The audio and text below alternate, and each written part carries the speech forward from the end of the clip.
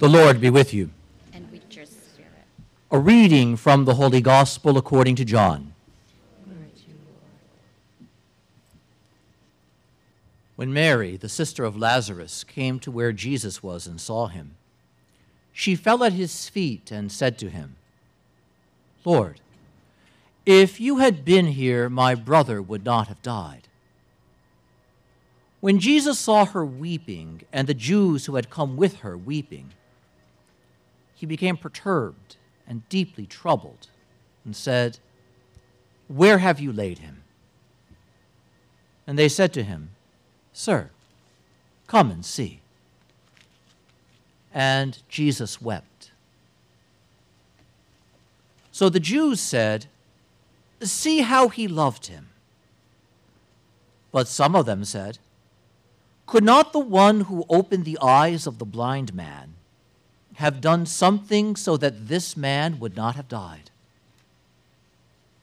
So Jesus, perturbed again, came to the tomb. It was a cave, and a stone lay across it. Jesus said, "Take away the stone." Martha, the dead man's sister, said to him, "Lord, by now there will be a stench. He has been dead for 4 days." Jesus said to her, "Did I not tell you that if you believe, you will see the glory of God?" So they took away the stone. And Jesus raised his eyes and said, "Father, I thank you for hearing me. I know that you always hear me. But because of the crowd here, I have said this, that they may believe that you sent me." And when he had said this, he cried out in a loud voice, "Lazarus, come out." The dead man came out, tied hand and foot with burial bands, and his face was wrapped in a cloth. So Jesus said to the crowd, "Untie him and let him go." Now many of the Jews who had come to Mary and seen what he had done began to believe in him. The Gospel of the Lord. Praise to you, Lord Jesus Christ.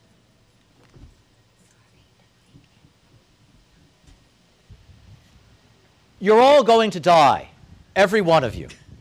I'm just a fountain of joy today. It's amazing how off-putting we find the obvious, but it's the truth. From the moment you were born, you were on a movement toward the grave.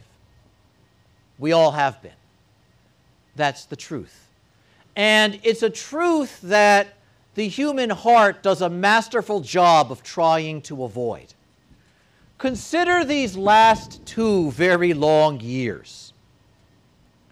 And simply from a Catholic perspective, what we experienced. And not so much the issue of lockdowns and masking and things like that, but rather the preoccupation with keeping ourselves safe. Sanitizing everything.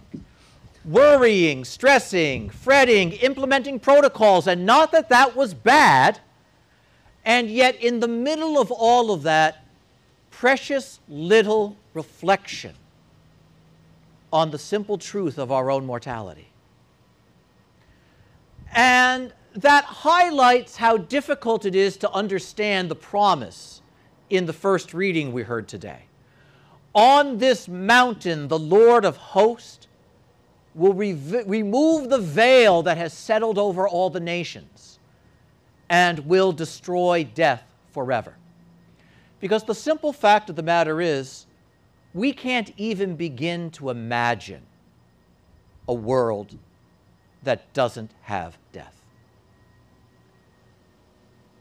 Everything we do is done in the horizon of protecting ourselves from the advance of the grave. From the clothing we wear to protect our bodies so that we don't get sick, to, especially as we get older, those dozens and dozens of doctor's appointments over the course of a month, to the way we fret and stress about our health, the shelter we need. And then we look at the violence and the danger in the world around us. And what do? We install security systems. And we act to keep ourselves safe. And even with regard to something as basic as travel, we have to be careful on the road because driving has become dangerous. Note how much of what we do is determined by the need to keep ourselves safe, because our lives are fragile and will come to an end. And we spend our time doing what we can to put off the end, and yet rarely facing the fact of the end.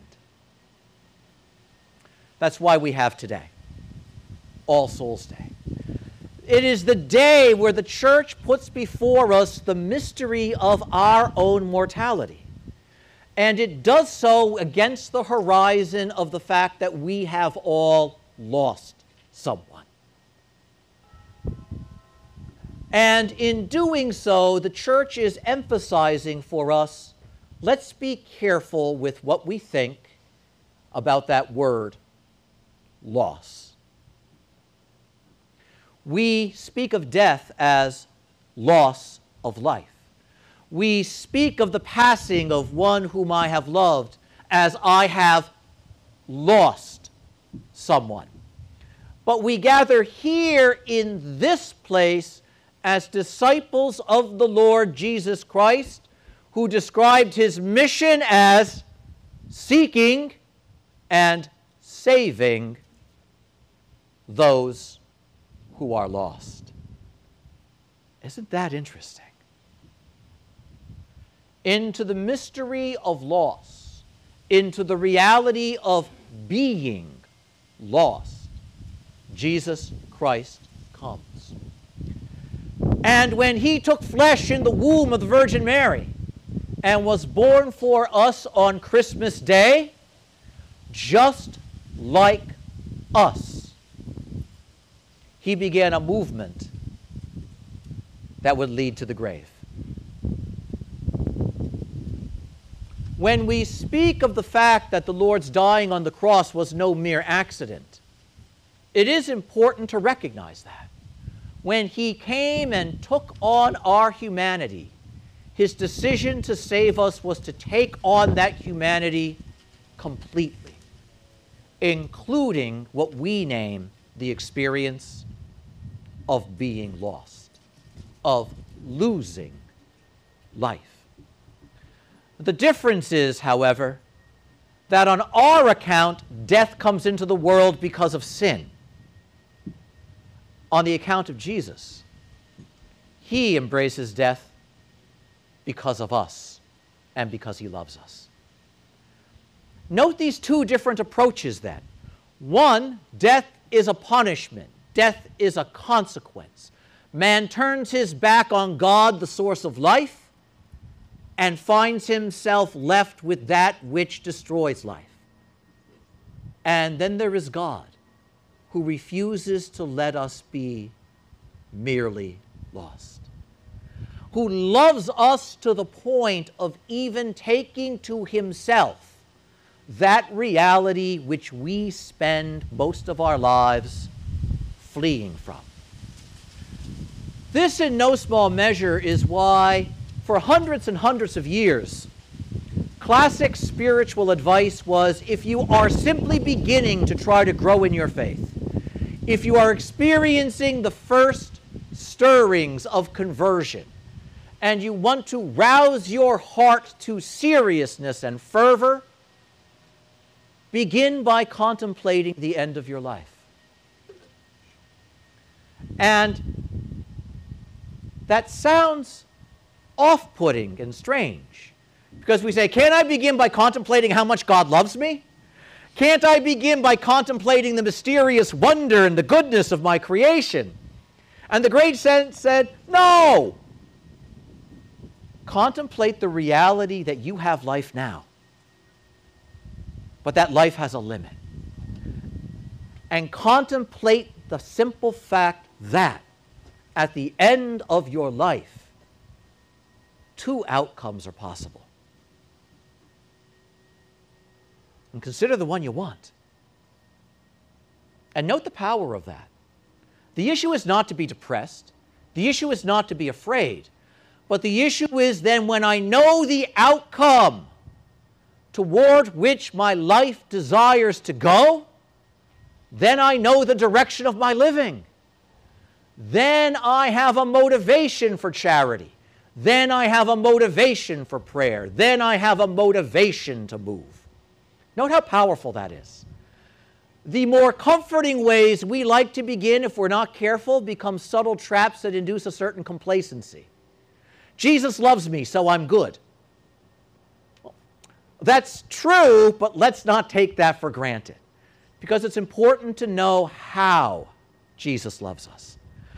And so we gather today in the horizon of the fact that death waits for every one of us and has already claimed so very many of our loved ones. And yet, within this, there is something incredibly profound. The Lord, in our gospel reading today, is at great pains to show us that. Note, Lazarus is his friend.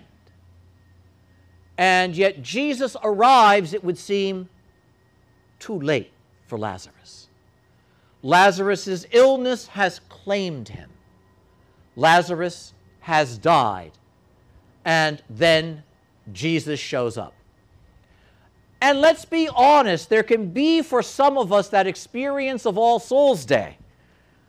Okay, I'm going to pray for my loved one now, but what good does it do because he or she has passed away? And yet here we are, conscious of our loved ones, gathering in the presence of Jesus, who is in fact with us. And note, Jesus says, "Take me to where you have laid him. Take me to the grave." Jesus literally visits a cemetery. He visits a tomb, as so many of us do, where we go and pray by the graves of our loved ones. And the Lord goes to that grave and is confronted with the question that is all too natural. He can do so many things. Why didn't he do something here? That question of why. Why did I have to lose my mother, my son, my friend? Why did his life have to end so quickly? Why? Why didn't he do something? And notice that question is asked right as Jesus weeps over the loss of his friend. So let's linger with this weeping of Jesus. We don't often reflect on it. But consider how many tears you have shed over your loved ones. Consider how much sadness has touched your life because someone you love is no longer with you in the way you are accustomed to. And notice that Jesus first shares the pain of loss. Because Jesus doesn't come to save a world that doesn't exist. And Jesus doesn't come to take the experience of a world that doesn't exist onto himself. The fact of this world is that we experience the sadness of loss. And the Lord doesn't run from that, doesn't hide from that. He actually shares it. And in doing so, he makes holy the tears you shed over your loved ones. Because the Lord who cries over his friend Lazarus is that mercy of God who wept over the fall of Adam in heaven, is that love of God who has shed tears for all whose lives have ended because of our love of sin and the guilt we habitually carry and add onto our own lives. He weeps here for Lazarus, but Lazarus is not the only one over whom Jesus has wept. The Lord who weeps for Lazarus has wept for your loved ones too. And as the questions are asked, the Lord gives his answer. He hasn't come to deny the reality of what we have brought upon ourselves by our sinfulness. He has come to heal it. And so what he does is he speaks now. He says, remove the stone, and note the response. Oh, Lord, that's a bad idea. It's been days. We're gonna roll that stone away, and the stink of death and rot and decay, the odor of loss, the smell of hopelessness, the aroma of futility is going to perfume and poison the air. Don't do that.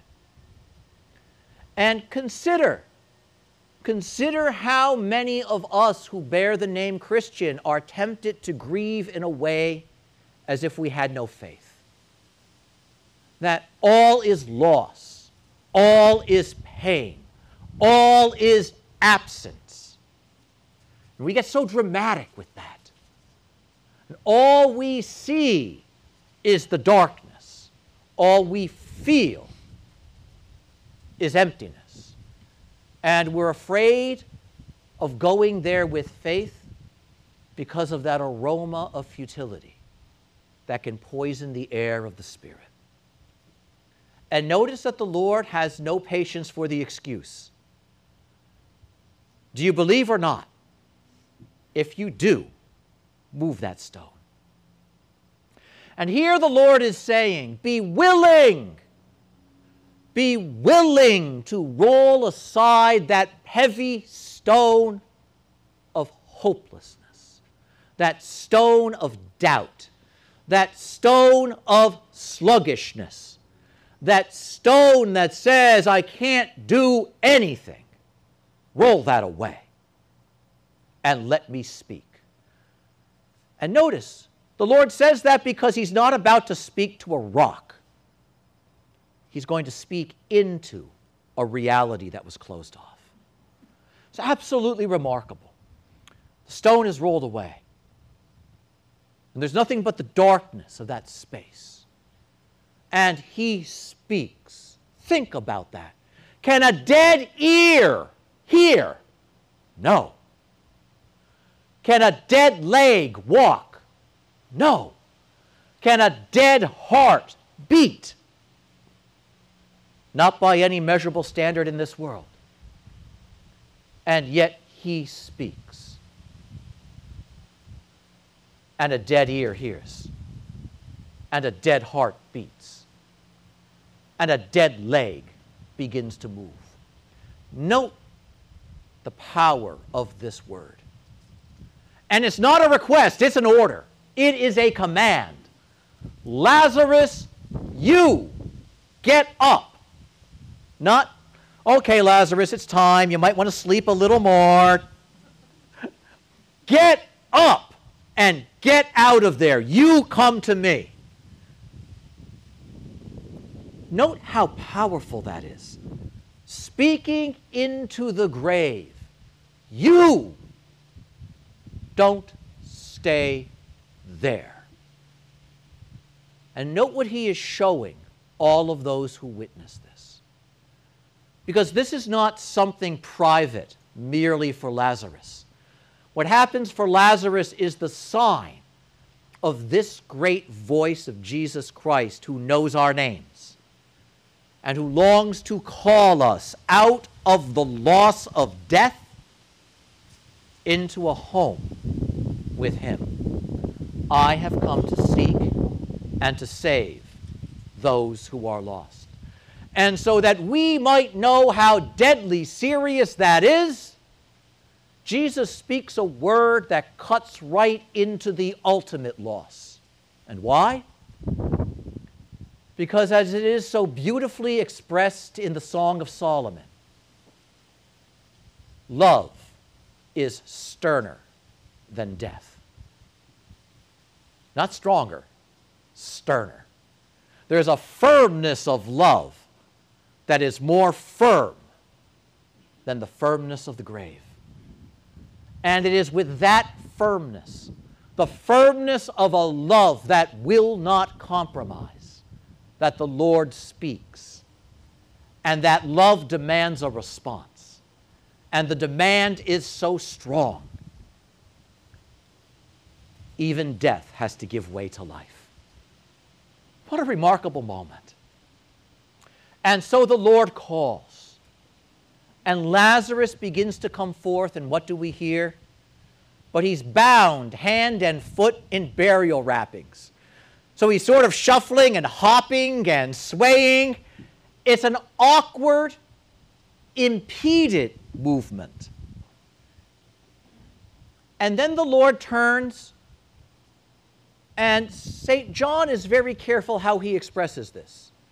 The Lord turns to the crowd, to everybody, and speaking to everybody, not just his sisters, not just his immediate family, speaking to the crowd, to everybody, he says, untie him.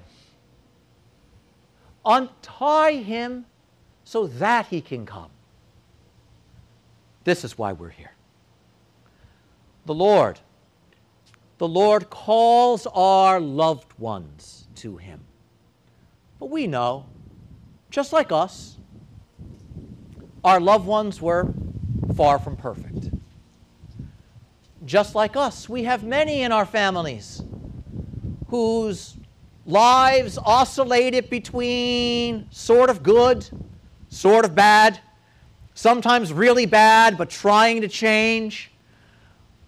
We know that there are many of us who were never so wrong that they would be lost in an ultimate way, but were also never so good that they sought heaven with the fullness of their hearts. And the Lord calls them. And then he turns to us and he says, and you untie them. And you untie them. That lingering attachment to sin, which prevents them from freely coming to me, you can help them with that. Those wrongs that they never righted while they were alive, you can help them with that. Those imperfections and bits of selfishness, even those secret sins and prides that still cling to them, you can help them with that. I've already called their name. I have already called them to me. Untie them so that they can come to me. What a great thing it is that we do here today. What a marvelous thing it is that we do here today and over these first 8 days of November.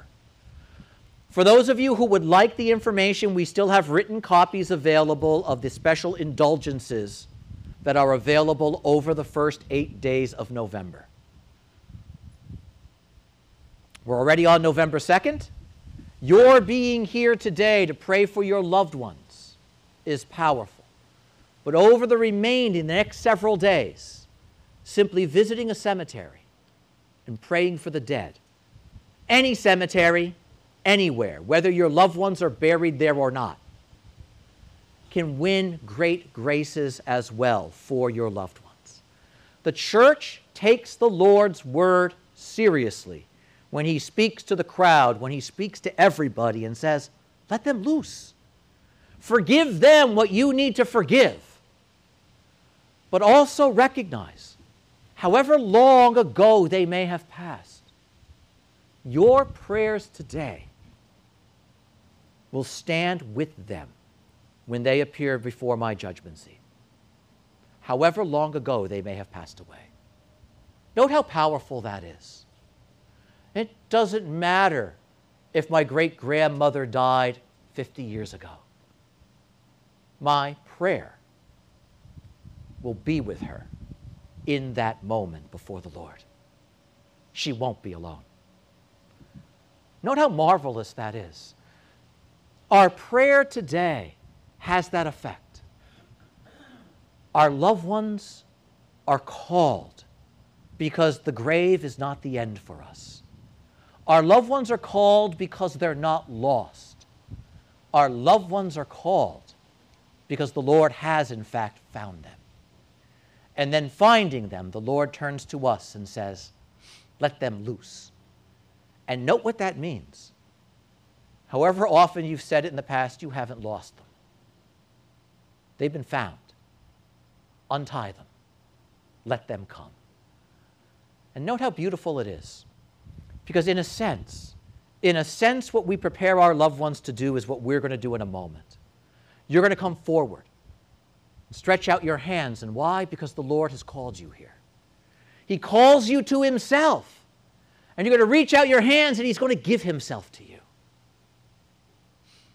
But we're also here because we recognize this calling us to himself here is at the service of getting us ready to do what our loved ones are experiencing now.